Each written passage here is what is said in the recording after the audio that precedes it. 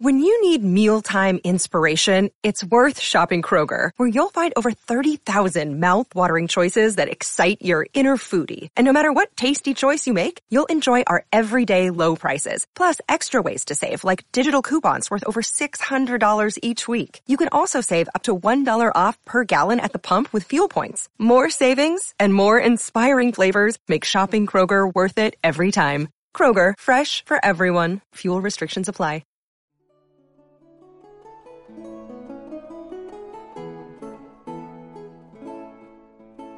Hello, welcome to episode 101. As usual, I'm your host, Rebecca Larson, and boy, do we have another exciting episode for you today. First up, I interview the wonderful Dr. Kirsten Clayton Yardley about the Howard family, but especially the second Duke of Norfolk. And then podcast team member Steph joins us for Ask the Expert and a brief history. You won't want to miss out on the listener-supplied questions that she asked me about the Seymours. And then she goes on to give us a look at a man who is rarely spoken about, Sir William Sherrington.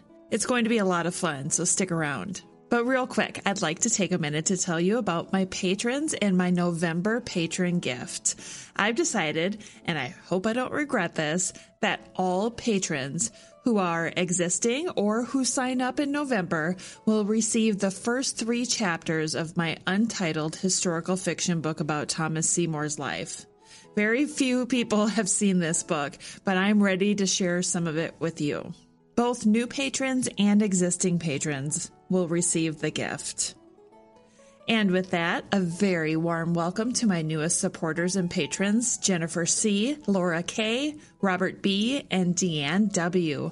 A full list of patrons can be found at tutorsdynastypodcast.com. If you'd like to become a patron, you can do so at Patreon. That's patreon.com/tutorsdynasty. Thank you so much for your support. All right, let's do this. Kirsten, welcome to the show. Thank you for having me. So you are new to this podcast. This is my first introduction to you, so I'm really excited to introduce the listeners to you as well. So can you just start out and let everybody know what piqued your interest in history? Gosh, that's actually quite a difficult question because I've had an interest in history for a very long time, quite cliched. I think it's probably because I grew up in Leeds in West Yorkshire, which is up towards the north of England, and it's kind of an area of the country where you have a lot of ruined abbeys, a lot of castles. You can get easily over towards York for day trips. And my parents had an interest in archaeology and history, so we used to do lots of day trips kind of over to historical sites from quite a young age. And then I got to secondary school, which is age 11, 12, and I got introduced to the idea that how we interpret history changes over time, and that really interested me, and it kind of went from there. I had some great teachers at school and just kind of rolled with it. And you've recently published a book about Thomas Howard, the second Duke of Norfolk, called The Man Behind the Tudors. What piqued your interest, or what brought you to the Howard family to write this book? So I came to the Howard family basically when I was applying for PhDs, and I was originally looking at material culture and gentry networks.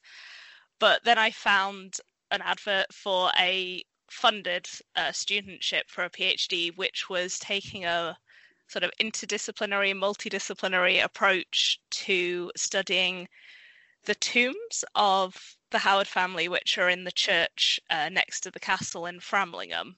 So I applied for that and got that studentship, and I was kind of doing the historical perspective on the family and where they fitted in the context of noble commemoration, tombs, funerals, identity. And then I spent the next 3 or 4 years studying them. Oh, fascinating. You know, I admittedly really know very little about the second Duke. So what is something that maybe you could tell someone like myself that would make us interested in learning more about him? Well, I can tell you that what got me interested in him particularly was how long he lives. Like the first time I sat down and worked out that he is born about 1444, which is before the Wars of the Roses even get started, and he dies in 1524, which is a good decade into Henry VIII's reign.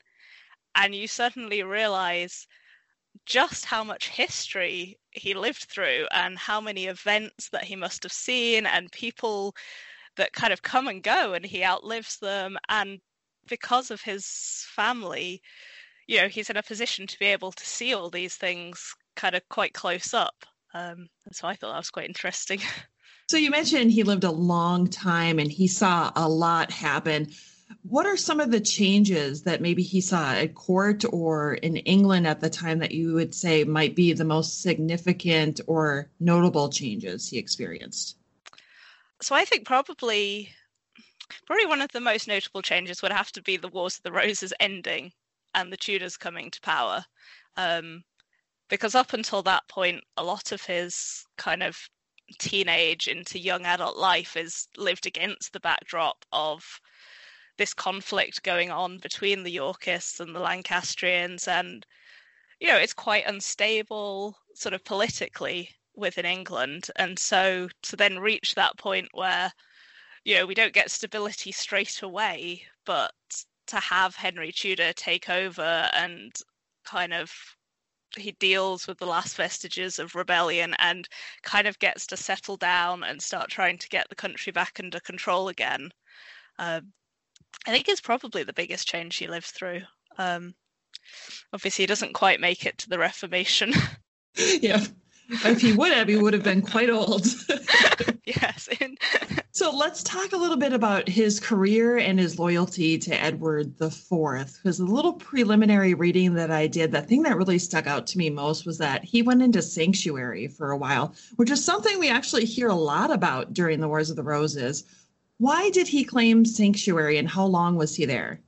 So he claimed sanctuary around about March 1471, which is when they first hear that Edward IV, who's in exile at that time, is about to try and invade England and take the throne back again.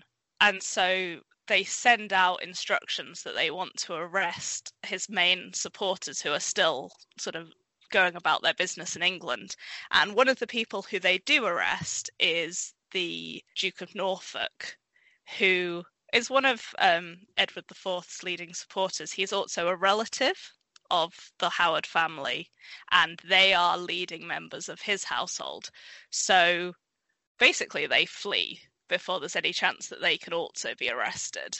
And so Thomas and his father, John, go into sanctuary in St. John's Abbey, Colchester, and they're probably not actually in there for very long. By April, we know that they're putting out proclamations in support of Edward IV. So it's, not a particularly long stay, but obviously they're just trying to get to a place where they can't be seized by Henry VI supporters. Do we have any idea how he felt after Edward IV died and Richard III took the throne? Do we have any idea? So we don't have a huge amount of information. We have a lot of detail about his life comes from an epitaph. We're not 100% sure whether he wrote it or his family wrote it. And they're understandably a little bit sketchy about what they're up to and what they're thinking during Richard III's reign, because obviously they then go on to be supporting the Tudors. It's kind of not diplomatic to admit what you were up to in Richard III's reign if you're supporting him. He has a really good relationship with Edward IV to start with. But it feels like it maybe breaks down a little bit towards the end of Edward IV's reign, specifically when Edward IV kind of juggles things so that an inheritance that would have been divided between the Howards and the Berkeley family ends up going instead to Edward IV's younger son, Richard. And so there's possibly a slight suspicion that they're not entirely happy with Edward IV for doing that after they've supported him for so long. I'm curious. I want to go back because you had mentioned something that I'd never heard before, and I'm hoping you can elaborate a little bit. Was it common for people to write their own epitaph? It's actually quite hard to identify who's writing some of these things. They don't survive in huge numbers, and the epitaph that Thomas Howard has is it's not really something we have a concept anymore. It was actually written up on a board that would have been displayed in the church next to his tomb. So it's kind of an information board, like you would get at a historical site now. And this is actually something that quite a lot of churches would have had in the past, kind of histories of their origins and notable people associated with them. But obviously a lot of them have been lost over time. And in this case, we're lucky enough someone copied it down before it got destroyed. And you can sort of tell that it has a definite PR gloss to it. That makes you think that, you know, if he wasn't involved in writing it, someone close to him probably was. In his case, we know that he designed his own tomb. It wasn't actually the design of tomb that was built, but sort of 8 years before his death, he got very sick and he came up with a design for his own tomb. So he was interested in how he was remembered. And with other noblemen, you see some of them have epitaphs more in the form of poems. And again, they're probably not writing them themselves, but they are paying the person who is writing them. Yeah, it reminds me, I like to research the Seymour family, and it reminds me of Sir John Seymour's at the Great Bedouin Church, and his was actually placed there by his grandson, the Earl of Hertford, who probably didn't even know him, and they have based his date of death off of what his grandson had put on this. Since then, we've had historians who have come back. I think it was Graham Bath who came out and said, no, I think that date is wrong, that he got it wrong all along, and this is what everybody's been going off of. So I'm fascinated by them. They are really interesting, and it's just a pity that more of them aren't sort of around, either because people didn't have them commissioned or because they've just been lost to us. I feel like I want to create one for myself for one day. What would I write? I mean, you can say anything. It's nothing to do with the Howards. One of my favourites is actually one of the Earls of Derbyshire, who has it's a poem in his case, but it's kind of the lady protests too much. It kind of goes on and on about how he definitely wasn't a traitor. He never had traitorous thoughts, and he was never remotely kind of Catholic leaning. And you sort of read it and you're like, this just sounds like you're trying a bit too hard to kind of PR yourself after your death. That is too funny. Well, let's get back to the subject at hand here. And we know that Thomas was a Yorkist under Edward IV and Richard III. Why do you think Thomas turned down the opportunity to rebel against Henry VII during the Lambert Simnel scandal? I mean, I think I'm going to go pragmatism here. I mean, there's also an element we don't 100% know that he had the opportunity. It is one of these things that he writes himself in his epitaph. He's possibly kind of over-exaggerating a bit to prove just how loyal he was. But if we assume that it did happen, I think it was just too great a risk for him. You know, at the time, John de la Pole, the Earl of Lincoln, and Viscount Lovell are the two kind of main Yorkists who go over and support Lambert Simnel, but they're free at this moment. Kind of, they can leave the country. It's not without their difficulties, but that option's available to them. Thomas is already in the Tower of London. His family haven't gone into exile. They're still at home. They're relying on the Earl of Oxford, who is a major Lancastrian supporter. to kind of support them and be nice to them, so that they're not kind of suffering at the hands of their neighbours while he's in the tower. And I just think even if they could arrange to break him out of the tower, it just seems very fraught with risk for him personally and his life, and for retaliation against his family if he's caught. And he just feels like the sort of person over his career who he knows when to recognize a lost cause, I think, and when it's in his interests to, go with what may not be his first choice, but is going to be the best choice. Is it just me, or does that seem like a pattern for the Howard family? Yeah, I think I would agree with that. Pragmatism and ambition, and the Howard family, they go together really well. So then we know that he continued his loyalty to the Tudor monarchs, and he went on to fight against Scotland at the Battle of Flodden under Henry VIII. Was there ever any hint of treason from him at all? Honestly, I haven't come across any. That's not to say that he completely saw eye to eye with Henry VII and Henry VIII. He didn't. Particularly Henry VIII, there are recorded examples of him having arguments with the king, and we definitely know that he wasn't always in favour. Like, he gets sidelined under Henry VIII, but never to the extent that he's being suspected of treason. Like, there's really nothing. Occasionally you get outside observers sort of making passing comments about, the Howards have a vague claim to the throne, but it's never anything that he seems to have acted on or taken seriously. He just seems pretty straightforward, loyal.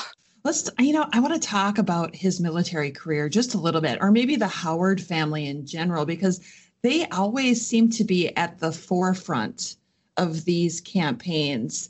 Is there anything that sticks out for you as far as successful things that they have done military-wise, or how they got to those positions? So, and maybe that's a horrible question, and I might not be phrasing it the way that I want to, but I really want to talk about their military careers, because he was successful. Yeah, he was. And I mean, it kind of kicks off with his father, John Howard, who, he's in the service of the Dukes of Norfolk. It's during the Wars of the Roses. He kind of starts off, I guess, a bit more sort of enforcer than military. And he has an interest in shipping and kind of the overlap at this point between sort of shipping and more what would become naval interests. At this point, there's not a navy, so kind of shipping translates to a sort of maritime naval interest. And obviously, with the Wars of the Roses going on, noblemen are being expected to provide men, and it doesn't look like the Howards are kind of at the forefront, sort of there at every single battle, or at least not on record as being there at every battle, but they're being required to raise men, they're fighting, they're getting injured. And then obviously as they rise up to the point where John Howard becomes Duke of Norfolk, then increasingly it's on them more and more to be the one providing men to support the cause of whichever king is in charge, which, by the time you get to the Battle of Bosworth, they are kind of the main supporter of Richard III. When it gets to the Battle of Bosworth, John Howard is at the front, sort of on the front line. He's leading Richard's vanguard in the battle. Thomas Howard is there with him, probably sort of second in command to his father, and they are taking the brunt of the fighting in that battle against the Earl of Oxford.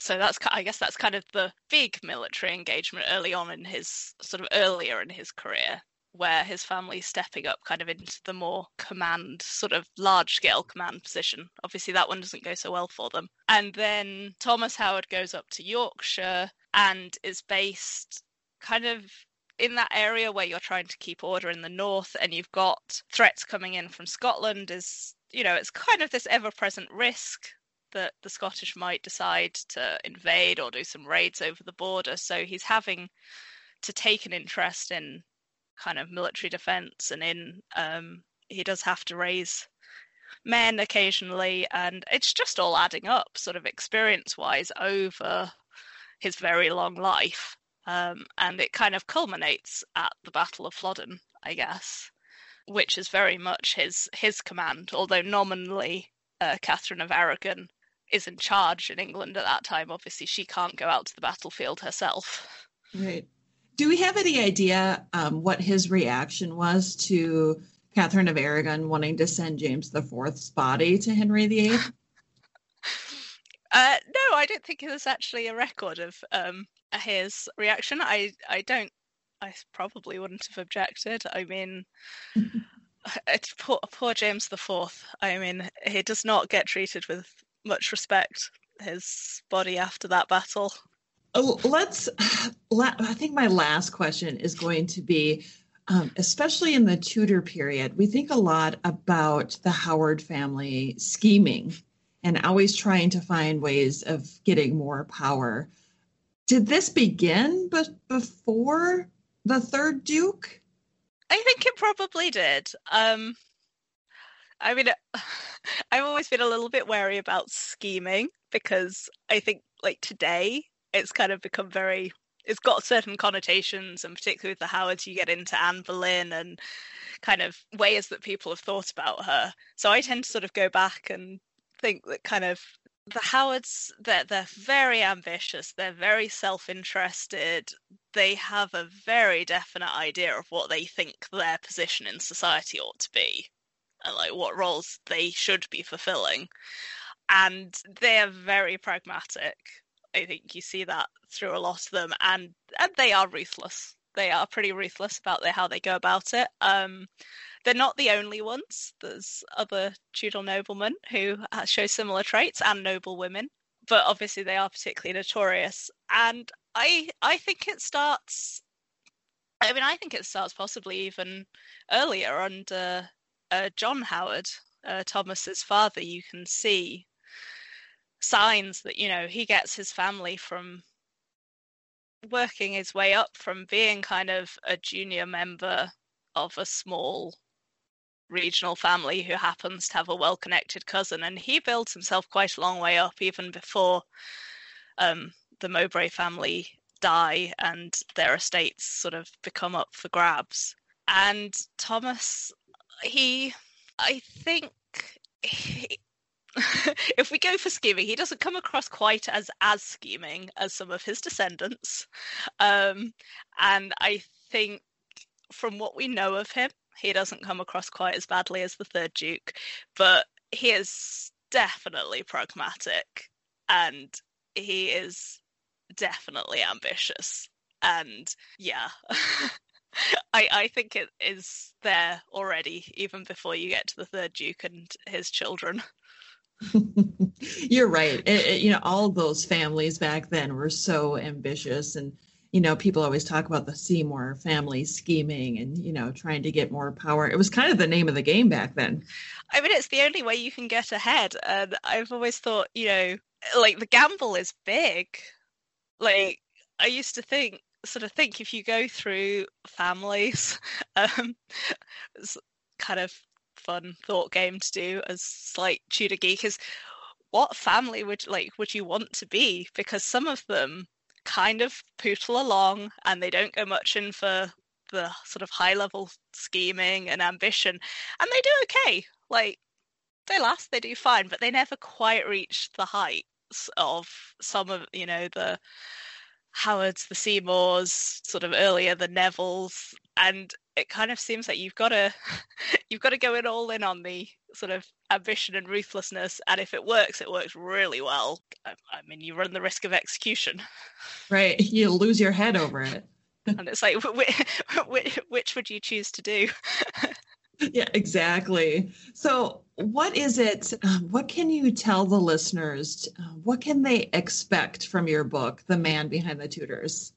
Well, I hope that what they can expect is to kind of learn a bit more about this member of the Howard family who kind of gets overshadowed a bit by his own family, amongst others. And I think learn a little bit more about where they came from, where the big names that we know, where the third Dukes of Norfolk, Anne Boleyn's, Elizabeth I's, kind of sort of where their starting point came from. You know, he's the one who gets them into the position where they are able, I guess, to aim even higher than he has, where they're able to aim for marrying the king, where they can be Queen of England.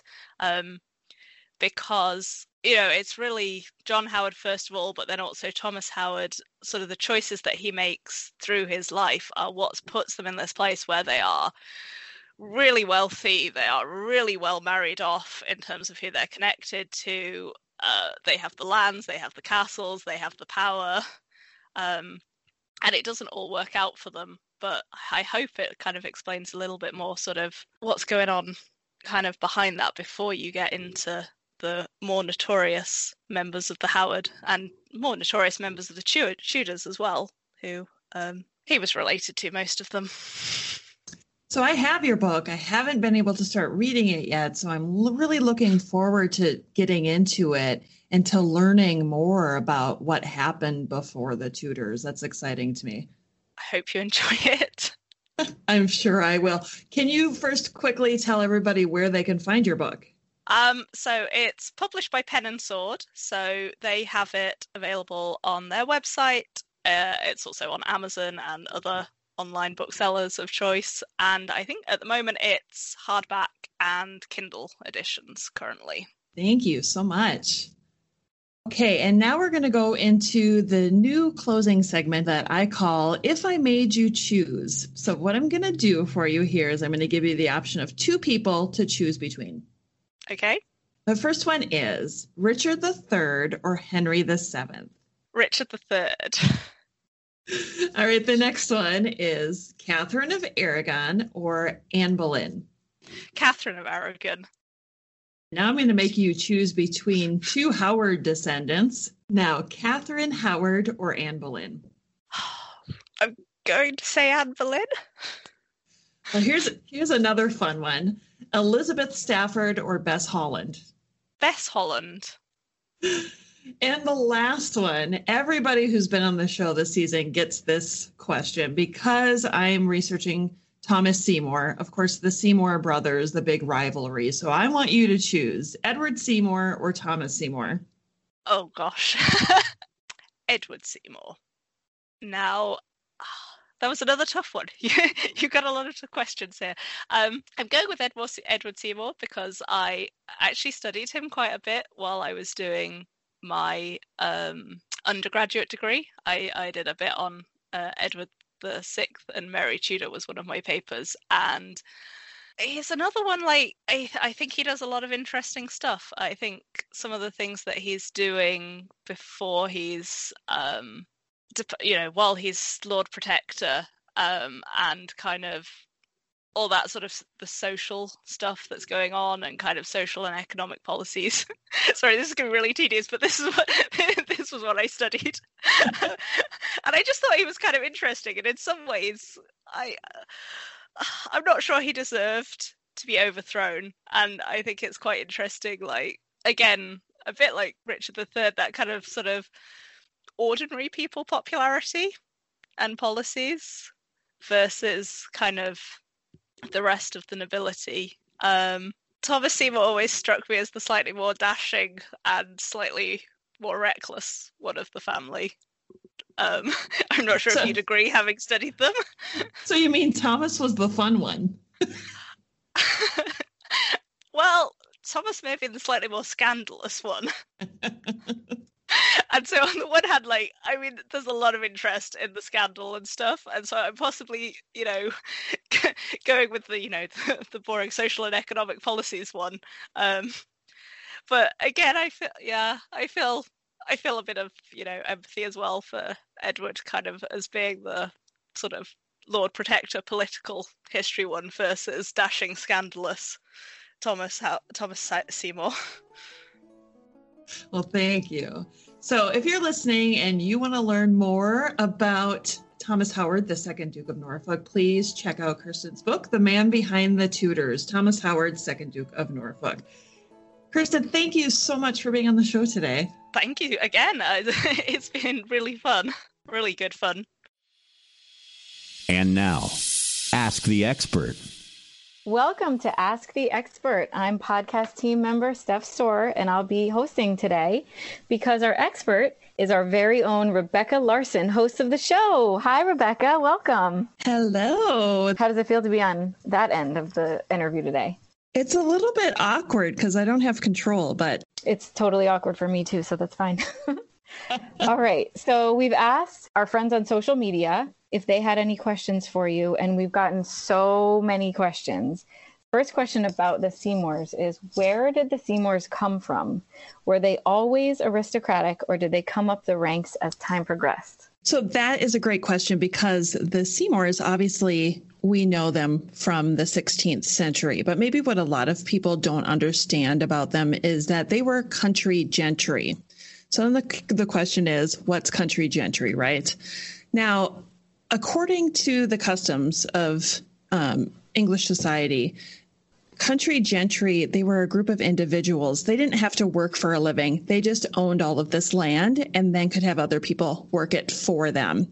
So technically speaking, they were untitled aristocrats. So they were not part of the peerage.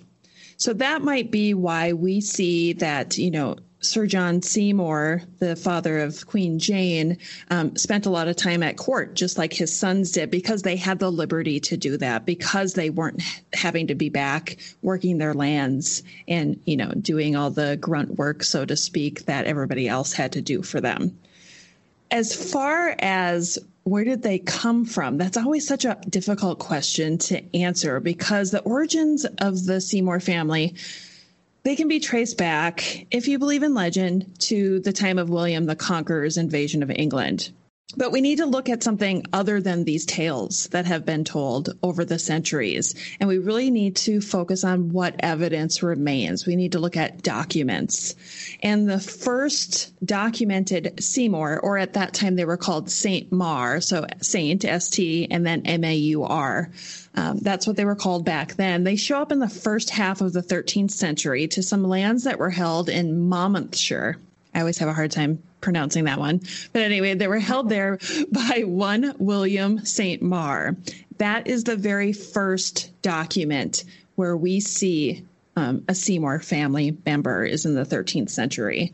So that's kind of where their family begins. And then they just made a lot of advantageous marriages. These guys always seem to have married up. Sir John Seymour's ancestors, off the top of my head now, I'm forgetting if it was his grandfather or his great-grandfather, married the daughter of the family, the Estermary family, who were wardens of Savernake Forest, which was a huge forest in England at the time. If you look at it at a map now, it is tiny. But at the time, if I recall, it was like 20 miles long, 20 miles wide. It was huge. And now it's just a fraction of that. But to be the warden of that was a very prestigious title. And so because they married the daughter and she was the heiress at the time, then that just became something that was attached to the Seymour family. And so Sir John Seymour also became the warden of Savernake. But, as we've seen, the Seymour family knew how to climb. They married well, and they became more powerful because of it. Awesome. That's actually a really nice segue into the next question from Gregory. We don't know where he's from. He never gave us our location, but thanks, Gregory. So as you mentioned, the Seymours kept marrying up, and they achieved a pretty great position for themselves. So he would like to know, how did the Seymours mess up so badly that most of them ended up dead? Was it greed, character flaws, overreaching, bad luck, or something else? And now that I hear about all their reaching that they did throughout the years, I'd love to hear the answer to this too. Gregory, I see Gregory on social media all the time, and he always has the best questions. This is so hard, because I think they just reacted the same way many other families did. I mean, if we look at the Howard families, how many of them were executed? We had at least Catherine Howard, who was executed. The Earl of Surrey was executed. His father, the Duke of Norfolk, was almost executed and was saved by Henry VIII's death. I think that maybe when you reach a certain status, the Seymours were country gentry. And so I think it's in human nature to want more and to get bigger. And I feel like maybe the Seymour family maybe just got caught more than other families, or maybe they were addicted to it. Right. I mean, they made some horrible choices, and it wasn't just Thomas. Edward Seymour made some bad choices. And if we go on, to his descendants, then we have the Earl of Hertford. Well, he married Catherine Grey in secret, so that was a bad choice. And it just keeps going on. Did they feel entitled? I don't know. It's a difficult question to answer, but it is fun to think about it. That's true. And of course, you brought up Thomas Seymour. So of course I did. Of course you did. Right. So let's take this in that direction. Instagram user Angie Cake. I'm sorry, Angie, if I ruin your name there. But Angie would like to know, is there any truth to the rumors that Thomas Seymour behaved inappropriately towards Elizabeth? I can't wait to hear your answer. Did you hear me groan? I was groan as I was reading the question, actually. Angie Cake. And I would rather have cake than answer this question. And I don't even like cake that much. The truth in the rumors. Okay. That Thomas behaved inappropriately with Elizabeth. The one thing that I always say and that we have to remember is we can't compare the 16th century to the 21st century. It was a completely different world to live in at that time. At the age of 12, girls could get married. At the age of 14, they could consummate the marriage. So at the time when these things, I'm going to say allegedly, at the time of these things allegedly happening with Elizabeth, she was 13. So she was old enough to be married, almost old enough for consummation. So she was a young, attractive princess, and Thomas Seymour is living with his wife, who is pregnant at the time. And we all know that in Tudor England, if the wife is pregnant, generally the husband will stray. I think what I always come back to is, where did we hear these stories? These stories all come from Elizabeth's governess, Kat Ashley. We do know that Kat Ashley liked Thomas Seymour. She wasn't against him by any means. We know that from testimonies, if we look at all the testimonies, we know from testimonies that Elizabeth obviously had a crush on Thomas Seymour because she would blush whenever his name was brought up in conversation. And we heard that from her cofferer, Thomas Parry. He mentions her blushing at the mention of Thomas's name. Did he go into her bedroom, bare-legged in a nightshirt? It's so hard to say. We have Kat Ashley telling us this story, and not really anybody else. There's no other mention that I can recall at this very moment that talks about that, other than somebody repeating what Kat Ashley had told them. Right. So what was the point? Why would she say these things happen? Why would she say Thomas smacked Elizabeth on the backside? Why would she say he tried to climb into bed and kiss her? Why would she say that Elizabeth, would get up early and get dressed and, read her Bible or her books so she'd be ready when he would come into the room? I don't know. And if it is true, I feel like there's a reasonable explanation for it, but I don't know it. And that's probably the most difficult part, because there are so many things that would go into somebody behaving that way. There's just so many questions. And I wish we had statements from somebody else who lived during that time. That's their own independent statements about his inappropriate behavior with Elizabeth. If Catherine Parr could write a letter from beyond, I would love to know her side of that story. Of course.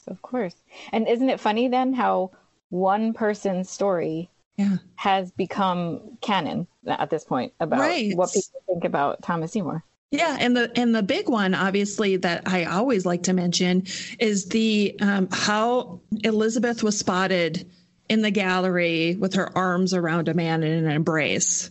And, you know, we have the one story that says, oh, Catherine Parr came upon Elizabeth and Thomas in the gallery in an embrace. And then we have another story that says, no, it was Thomas who came upon Elizabeth with a man in the gallery. Again, which one is it? We don't know.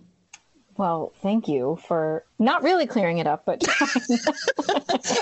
that's such a hard one. It is. And it's the one that everyone wants to know. Right. And unfortunately, it can't be answered. I keep hoping in my research, because, you know, I would say every couple months I find something that I hadn't discovered before. And so I really hope that I come across some piece of evidence that, you know, nobody has looked at or has looked at it with a different eye, maybe. I think the most important thing to think about is what you mentioned at the beginning of that answer, is that it was not 2020 at that time. Exactly. Things just didn't go the way they go now. So. No, and I feel like, especially on social media, we see a lot of people calling him a molester or a child abuser or whatever that may be. And that is so unfair to him because we don't know that. People love a villain. Yes, and I want to stop him from being the villain. All right. Well, can I ask you one more question that sounds like he's a villain, and then we'll move on? Okay, I'm ready. Instagram user Paris Morgan wants to know if Thomas Seymour really did strive for the throne. I know why Paris is thinking that, and it probably has something to do with the killing of the king's dog. And I was hoping you'd bring up the dog. I didn't want to. I really didn't. That's probably where people get that idea, was that he wanted to kill the king. And he wanted to marry Elizabeth, and he wanted to kill Mary to make way for Elizabeth. And then Elizabeth would be queen and Thomas would be king consort. There's no fact to it, really. I mean, I've said this. I said it at TutorCon that I really don't believe that the events at Hampton Court on the 16th of January, 1549, actually happened. I think it was a story that was fabricated by William Paget, and he relayed that information to I think it was the Imperial Ambassador Vanderdelft, and Vanderdelft told people, and then rumor just kind of spread from there. I have not found any evidence that places Thomas at Hampton Court Palace that night. You would think that if he went there with a gun and shot the king's dog, and they suspected him of also wanting to kill the king, that he would have been charged with regicide. But he wasn't. He had 33 charges against him, and not one of them was regicide. So I honestly think he did not want the throne for himself, but he would have liked more power. I think what he wanted really was to put his nephew higher on the throne, maybe so to speak, and give him the liberties to make his own choices, because the king, you know, kept going to his Uncle Tom, you know, Uncle Somerset's, you know, hard on me. He doesn't give me money. And so he's making Somerset bad guy, and Tom's there going, okay, great. I wanted to get more power. I'll do whatever I can to make my nephew happy. And if I can get him to accept more power as king, that's going to benefit me in the long run.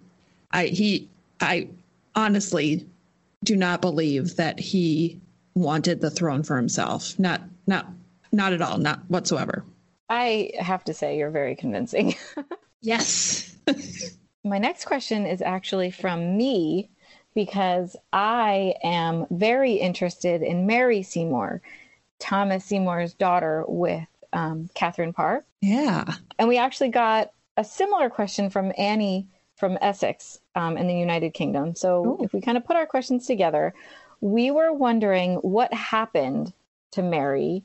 And we know that this is one of those mysteries that there's just not enough evidence to be able to say confidently what the answer is. Mm-hmm. But since you're doing so much research on Thomas, has anything that you've read thus far give you any sort of reason to have your own even hypotheses on what might have happened to their baby? Yeah, I definitely think so. But before I get to that, let's just go back a little bit for those who maybe aren't familiar with Mary Seymour. She was born on August 30th, 1548 to Catherine Parr and Thomas Seymour. And on September 5th, I believe it was, Catherine Parr died. And so then little Mary Seymour's with her father at Sudeley Castle. Well, we're into September. All of a sudden in January, Thomas Seymour is arrested. So now Mary is alone.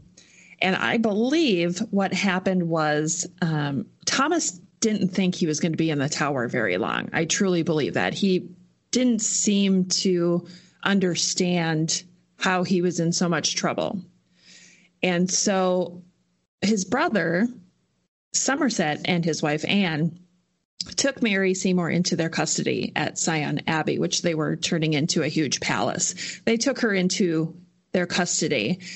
And then when Thomas was given his sentence, which I think was on the 17th of March, that's when we see that he made a request to have his daughter stay under the guardianship of the Dowager Duchess of Suffolk. So Catherine Willoughby, who I think at that time was Catherine Bertie. So here we go.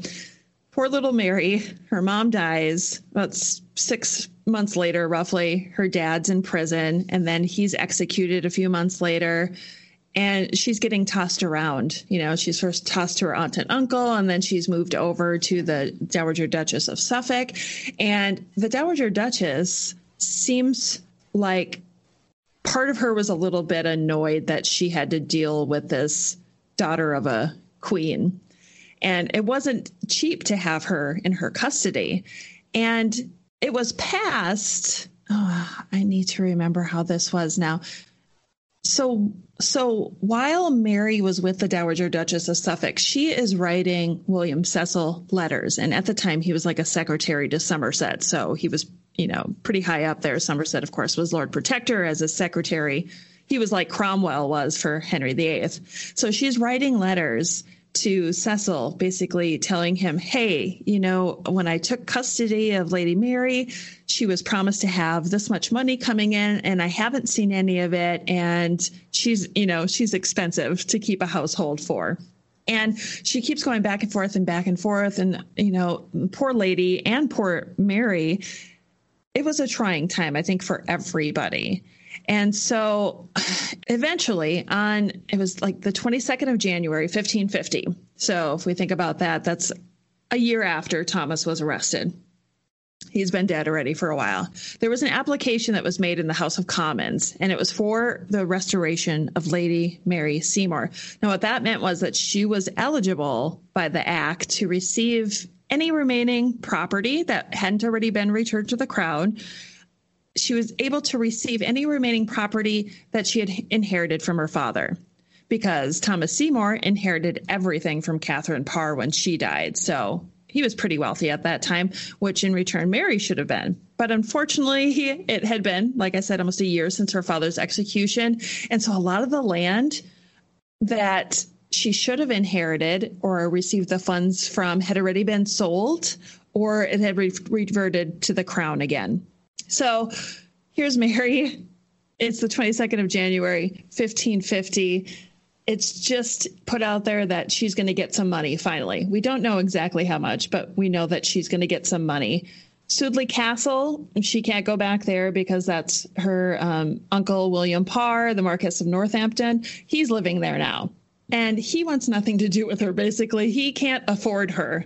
So she can't go there. She's staying with the Duchess of Suffolk.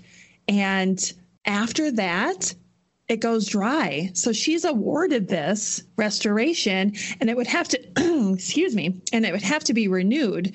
We don't see any records of it being renewed. So that's what leads everybody to believe that she died. So she lived to be about 2 years old, and then she died. We don't know when. We don't know of what she died from. We don't know where she's buried. It's all just up for debate. So do you think that the fact that we don't know where she's buried and we don't know anything about her death is on purpose? No, I think she was just lost to time. She was a child. Neither of her parents were living. Her family clearly didn't seem to care about her. And I think she just got lost. I am dying to ask you this one question from James from England. He used some more colorful language than I'm going to use right now, but I think that everybody listening can just come up with their own version of what they think he said. Oh, I'm intrigued. My version is going to go like this. Just what in the golly gee is the birth order for all of these Seymours? Different sources have different orders. Golly gee.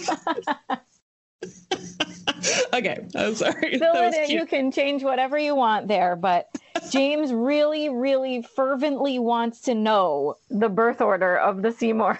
He is upset, and I get it. James, I feel your pain because this is it. It doesn't matter what book you look at.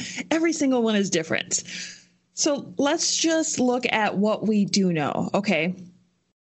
If we go back to the headstone, the tablet that is above the tomb of Sir John Seymour at Great Bedwin Church. If we look at that tablet, it really throws everything off because there were 10 children. The tablet says the order was John, Edward, Henry, Thomas, John, another John, Anthony, Jane, Elizabeth, Marjorie, Dorothy. Okay. Well, I looked at that and I went, something isn't right about this.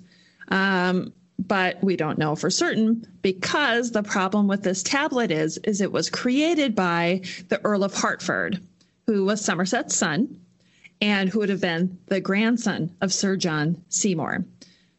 Hertford would not have been very old, if born at all. I don't remember what year he was born, but he probably didn't know his grandfather very well. On the tablet, it says that Sir John Seymour died in 1536, December 1536. And there is a historian who's been working out at Wolf Hall. He does a lot of research in Wiltshire. His name is Graham Bath. Graham and a gentleman by the name of Ian, I don't remember his last name right now, looked into this a little bit further. And from their research, they make some really good points about why that date of death is wrong for Sir John Seymour, that it just doesn't match the timeline where they were or gifts that were given and things like that. But I don't need to go into that right now. So just so we know, the tablet is incorrect. So the order of the kids on the tablet is wrong. Surprise, surprise. What I can tell you is I know for sure that the eldest son was John. I can tell you next came Edward, and then we had Henry, Thomas, Jane, Elizabeth, and Dorothy. Of those, everyone survived except John. And that's about all we can say for certain. I hope that James is satisfied with that answer.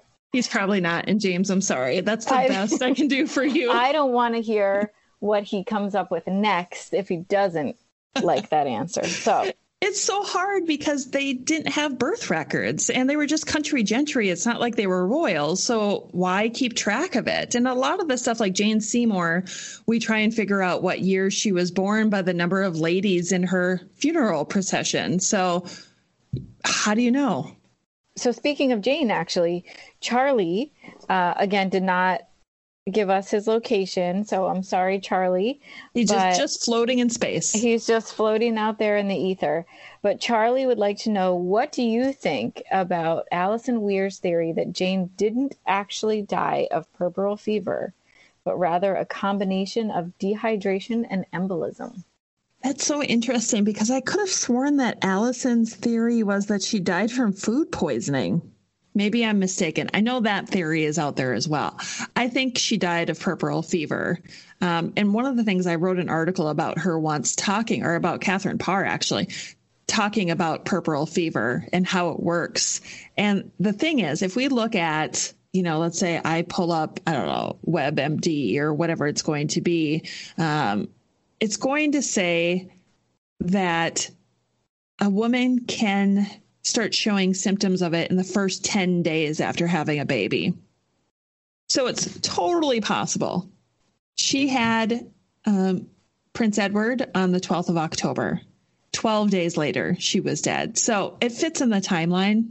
I don't know why we need to come up with new theories about how she died. I don't think there was any question until Allison started mentioning it. I could be wrong, but it was puerperal fever. It really seems like that's what it was. I don't think we need to look at any other explanations for it. Now, if Jane had lived, Angela would like to know how soon you think it would have taken for Henry to turn on her, even though she was the mother of his son. See, questions like that are always hard to answer because we can't know. We can't predict what could have happened. All we can do is just look at what actually happened. But if I'm going to take a shot at this, I would just say that she gave Henry what he wanted, a son. Right. As long, my cat is going crazy in here. Okay. She gave him a son. That is all he ever wanted. So why would he get rid of her?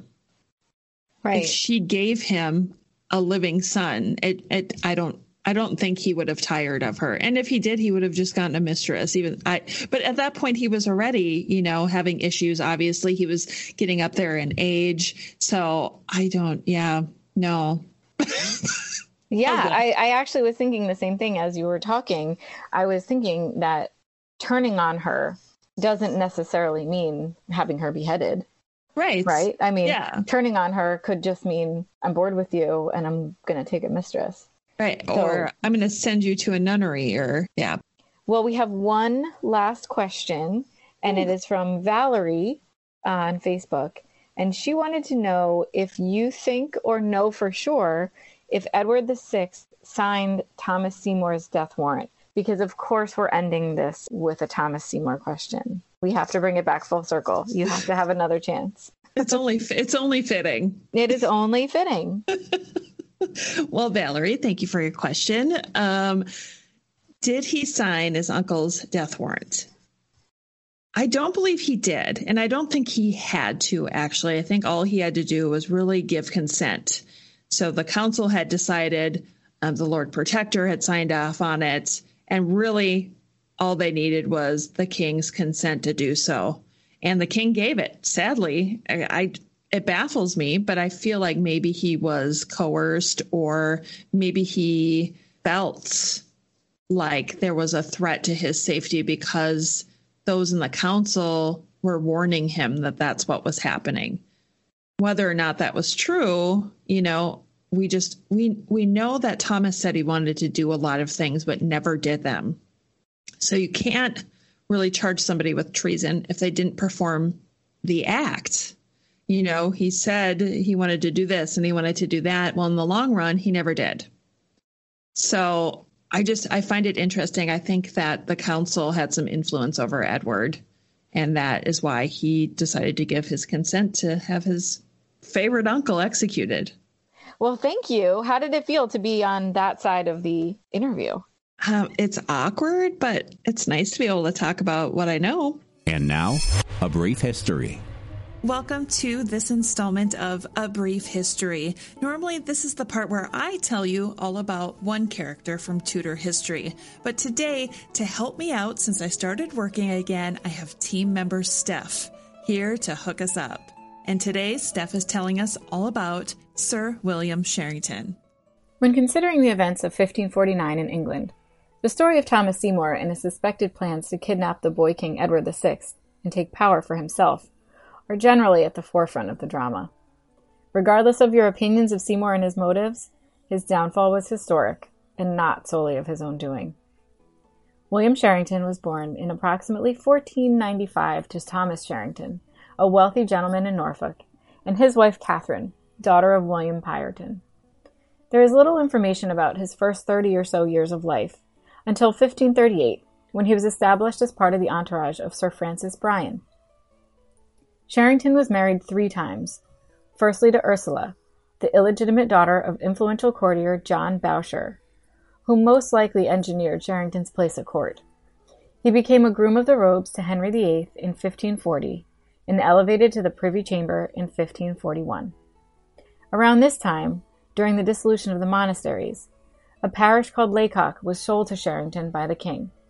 The infirmary and abbey were demolished, and Sherrington made the parish his home. He married his second wife, Eleanor Walsingham, the sister of Francis Walsingham, who became Elizabeth I's Secretary of State, somewhere around 1540, and was already married to his third wife, Grace Paget, by 1542. In an unusual family coincidence, Sherrington's brother married Grace's daughter, and the sister married Grace's son. In 1547, Sherrington was knighted at Edward VI's coronation, and by 1548 was incredibly wealthy and powerful. He continued to purchase monastic lands and own several ships, allowing him to engage in trade overseas. Many of his ships were trading from ports out of Bristol, where he also happened to be the treasurer and chief officer of Bristol Mint.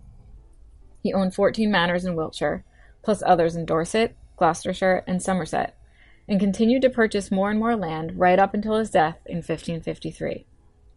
The most noteworthy aspects of Sherrington's life, however, did not occur because of the lands he owned, but rather his position at the Mint and his involvement in a suspected uprising and capture of the Boy King by Thomas Seymour. Upon the death of Henry VIII, Edward Seymour was made both Lord Protector of the realm as well as the governor of the king's person to 9-year-old King Edward VI. As another of the king's uncles, Thomas Seymour wanted what he deemed rightfully his share of power and directorship. No Lord Protector had ever previously held both functions, and Thomas would not be satisfied with his brother's attempted bribes of raising his status to Lord High Admiral or payoffs with large sums of money. Neither were adequate as to what he felt he deserved. Seymour began suggesting to the young monarch to rule on his own, but to no avail. In August 1547, Lord Protector Somerset went on campaign in Scotland, leaving Thomas Seymour one of the custodians of the king's person. Stung that he had not been given full custody, this is where he seems to have started considering abducting the king. All the while, William Sherrington had been simultaneously behaving equally inappropriately by abusing his position at the Bristol Mint. He had been debasing coins for some time by replacing their precious metal content with base metals so that more money could be produced. These new coins even had his own initials stamped into them. Unfortunately, debasement and clipping, which is taking a small amount of metal off the edges of coins and melting it down to sell or form new coins, had been an issue under the reign of Henry VIII and wasn't getting any better. In what seems to be a strategy to protect himself from being discovered, Sherrington became involved in Seymour's plans to initiate the uprising. In autumn of 1548, Seymour asked Sherrington how much money he would be required to pay for and ration 10,000 men for a month. He claimed that he had the lands and the supporters to gain control. So in a deed clearly abusing his position at the Mint, Sherrington agreed to counterfeit coins to help Seymour pay for enough men to start a rebellion and take control of the king. Unfortunately, by January of 1549, as chief officer of the Bristol Mint, William Sherrington was caught, the mint was searched, and he was arrested on a charge of debasing and clipping coinage. The initial investigation of Sherrington actually had nothing to do with Seymour and focused solely on the illegal activities taking place at the Mint.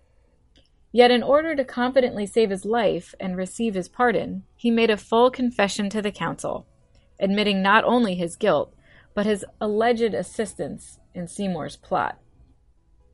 It was this confession that led to the immediate arrest of Seymour, sending him directly to the Tower of London. In his confession, Sherrington stated that Seymour's objective was to, quote, alter the state of the realm, and that he was supposedly aware of money being given to the king's servants on behalf of Seymour. Although the king himself testified to having received some pocket money, Sherrington's statements were the only substantial validation, quote, of Seymour's greater conspiracy. Unlike Thomas Seymour, who was executed by bill of attainder rather than a trial, William Sherrington was ultimately pardoned and restored. In 1550, he was ordered to pay £12,867 for restorations and debt to the crown, and was eventually appointed Sheriff of Wiltshire. And just for reference, that would be about £5 million today, or $6.5 million. Sherrington eventually passed in 1553, and despite having been married 3 times, he died without issue. He was succeeded by his brother Henry. William Sherrington may not be as well known as many of his contemporaries, yet it was his actions that ultimately initiated one of the most significant downfalls of the Tudor era. And that concludes this episode of the Tudors Dynasty podcast. Thank you so much for joining me. If you'd love to support what I do, please go to patreon.com/tutorsdynasty, or even if you want to just leave me a 5-star review, that would be great too. But please make sure that you subscribe either to my podcast on any podcast channel, or you can also find me on youtube.com/tutorsdynasty. Want more information on the stuff discussed in this episode? Check out tutorsdynastypodcast.com and click on show notes. Thanks for checking out the Tudors Dynasty podcast. Read more. Read more on the blog at tutorsdynasty.com. Follow Tudors Dynasty on Facebook, Twitter, and Instagram. Subscribe to Tudors Dynasty on iTunes. Thanks for listening.